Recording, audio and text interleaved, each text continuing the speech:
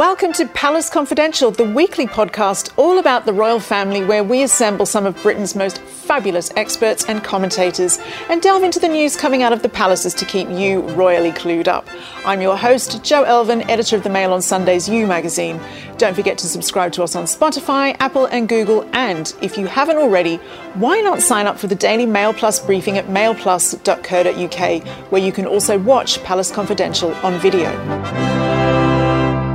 Hello and welcome to Palace Confidential. It's the Mail Plus show that rounds up all of the latest breaking royal news from all the palaces around Britain and, of course, the Sussexes across the water. It's been a busy one again. Here's what you've got to look forward to. Harry's got a real job. We'll discuss what sort of impact he can make. Plus, his complaints about how he and Meghan were treated mean that the Queen has announced a diversity drive for royal households. But how much can they change? And Trooping the Colour is off again. Find out why the cancellation means more than it might seem from the outside. First up, though, the royal PR fight back in the wake of that Oprah interview with Harry and Meghan continued apace this week as friends of Prince William spoke to the Sunday Times newspaper to defend him. Rebecca English, the Daily Mail's royal editor, is with us now to discuss this. Rebecca, coming to you first, what did you make of these comments and the timing of these comments? I thought this was a really interesting piece and very well researched. Obviously, it's a long time in the making, but it was quite timely and gave the supporters of Prince William a chance to hit back, I think, at what they saw as some of the more egregious comments made by Prince Harry. And the one that really stuck out to me, because it's something I thought hard about, was Harry's claim that his brother and father feel trapped by the institution that they're in. And I think that was probably true for William. Some time ago, he did, as a young man, used to really rail against the fact that his life was being mapped out for him. But the thing is, he's matured, since then. And he's come to accept that he's in a very privileged position. And, there's pros and cons about that, but it's one that he can use for great public good. So I was pleased to see that, that point put out there. And also the point that Harry made, that he would have never blindsided the Queen with his announcement because he had too much respect for her, which is just not true. The Queen was aware that Harry was very unhappy, and I know this from my own sources, but they had no idea he was going to put out the statement that he did when he did, and they had no idea that him and Meghan had spent months creating a Sussex Royal website to go along with it. So she was blindsided. So it was good to see that addressed in the piece as well. But William did feel that Harry had done their grandmother quite a great disservice. Richard, for the people watching who aren't as big a media expert as you, as your good self, tell us about how this works. Are these comments the kinds of things that Prince William would have authorised his friends to talk to the media about?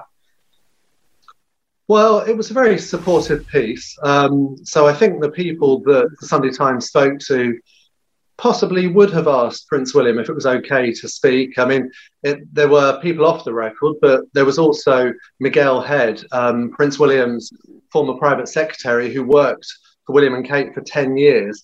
And he spoke on the record. So I'm sure that he would have wanted to check with William and Kate that it was fine for him to speak. And I think because it was a generally positive piece, they were probably happy for them to do so.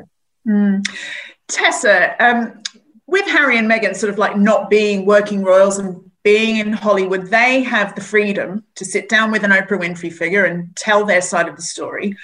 But the royal family are limited in many ways to communicating through quote unquote friends. And in that way, they are trapped, aren't they? What we're seeing here is this extraordinary cultural divide, which I always think has been ignored in this hoo-ha concerning Harry and Meghan and the kind of tussle between the two sides of the family.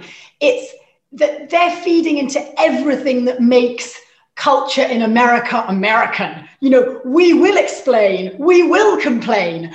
Whereas the royal family, in many ways, epitomizing all that is quintessentially old school British, stiff upper lip, never explain, never complain. To an extent, it's a case of ne'er the twain will meet. And I'm interested by that William article. It was very much talking to a British audience. He is a very British man, and his wife, again, quintessential English Rose. I can't bear that expression, but, you know, she went to all the right public schools and St Andrews and so forth. And they are everything that the sort of traditional upper classes in Britain approve of. They're discreet, they're classy, they're understated.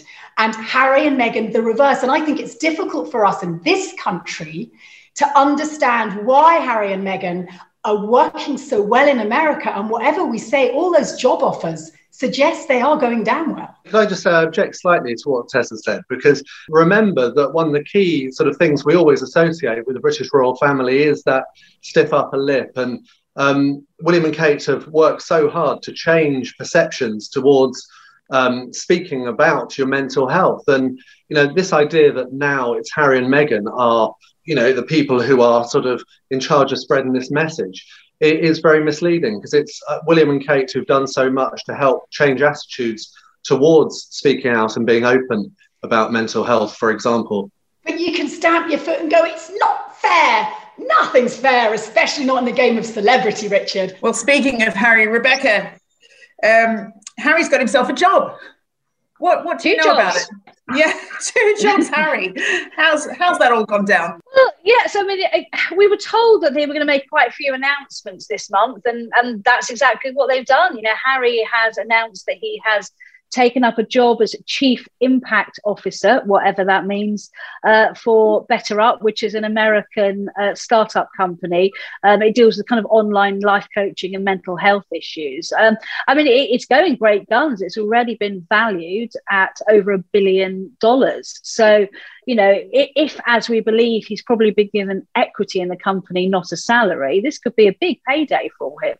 And obviously the company are great pains, as is Harry, to say he's not there because he's, you know, a former member of the royal family. He's there because of his championing of mental health issues. And I'm sure that's true, but obviously there has been great play on their website, the fact that it's Prince Harry, the Duke of Sussex. And the second job he's got is as well, we don't know if it's been paid yet. I did approach his lawyers the other day about this, but they haven't got back to me.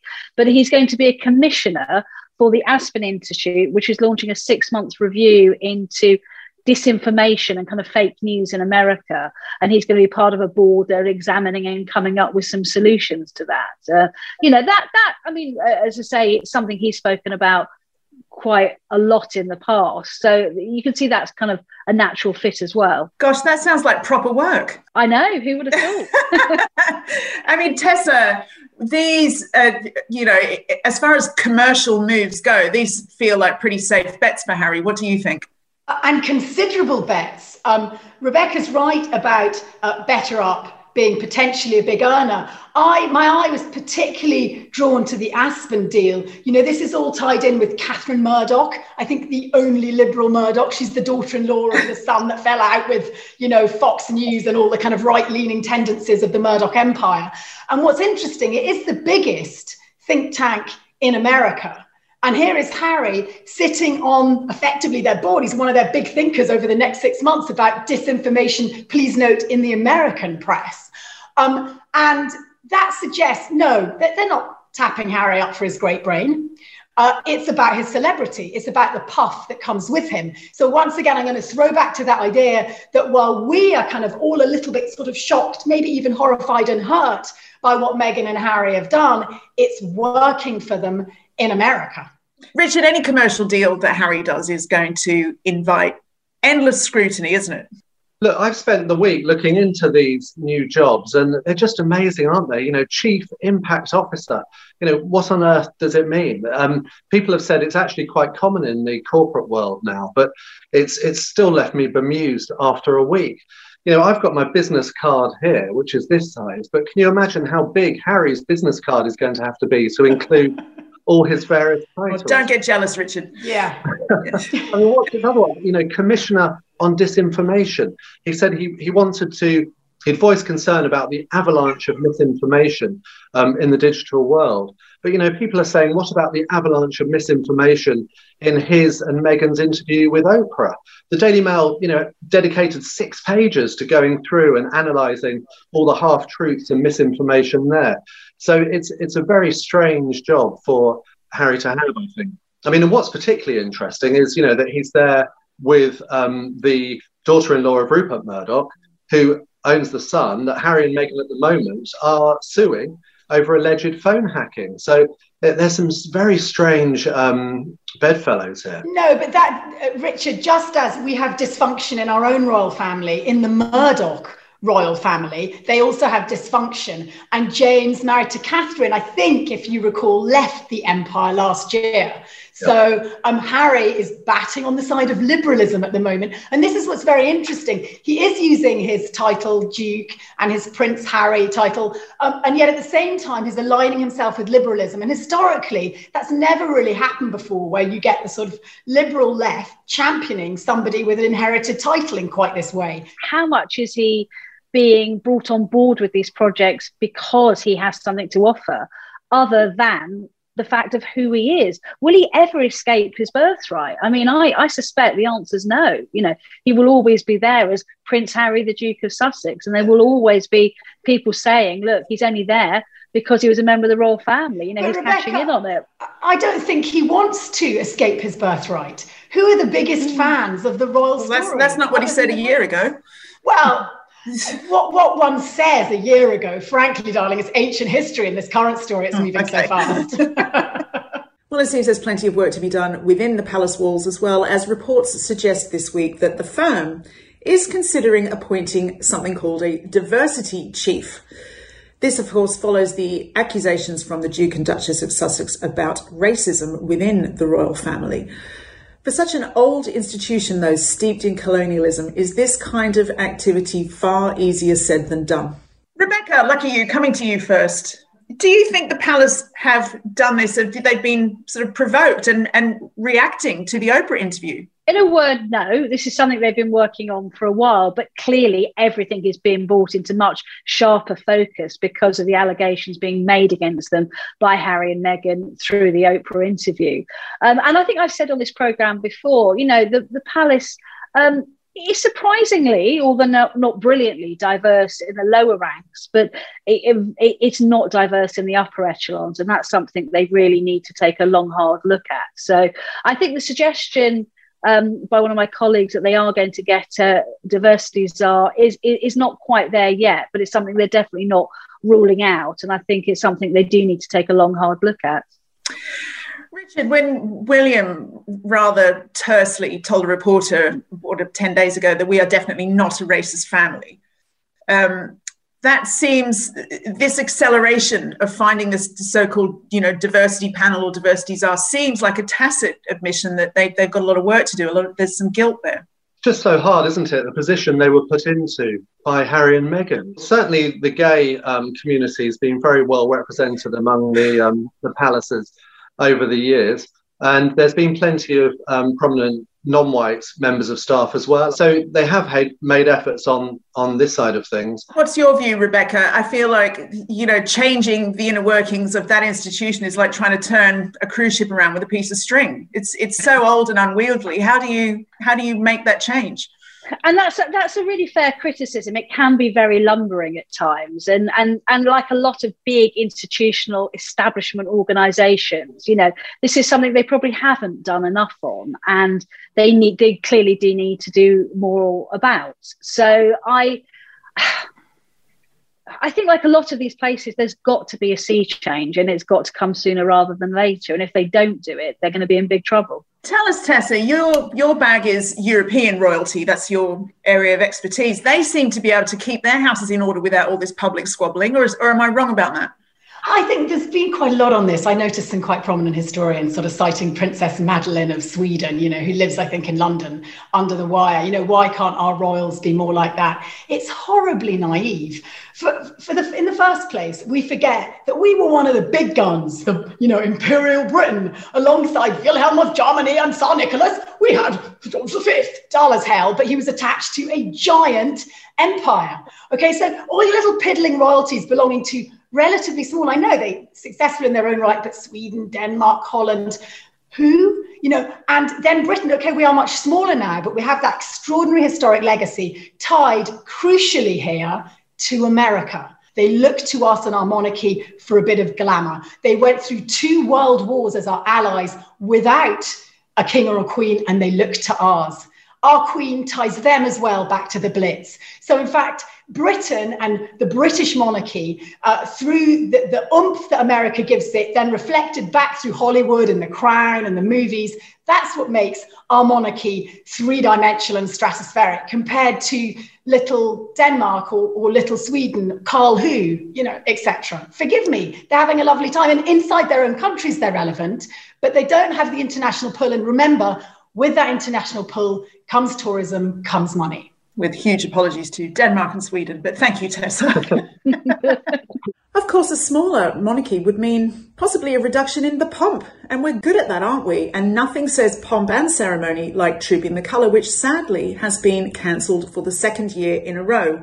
Last year, they performed a smaller version of the ceremony for the Queen's birthday privately, and there's talk that that will be a similar situation this year. Richard, Trooping the Colour, I'm not sure there'll be a bazillion hearts breaking. It's just another casualty of COVID. Move on, right? Or do you see it differently? I'm really sad about this. You know, the second year running. I mean, it's the highlight of the royal year with all the pomp and circumstance. And, you know, this year is the Queen's 95th birthday, and it's her birthday parade. And, you know, how wonderful it would have been to have had everyone out there, all the troops. It would have been such a good celebration that we're hopefully seeing the back of this pandemic.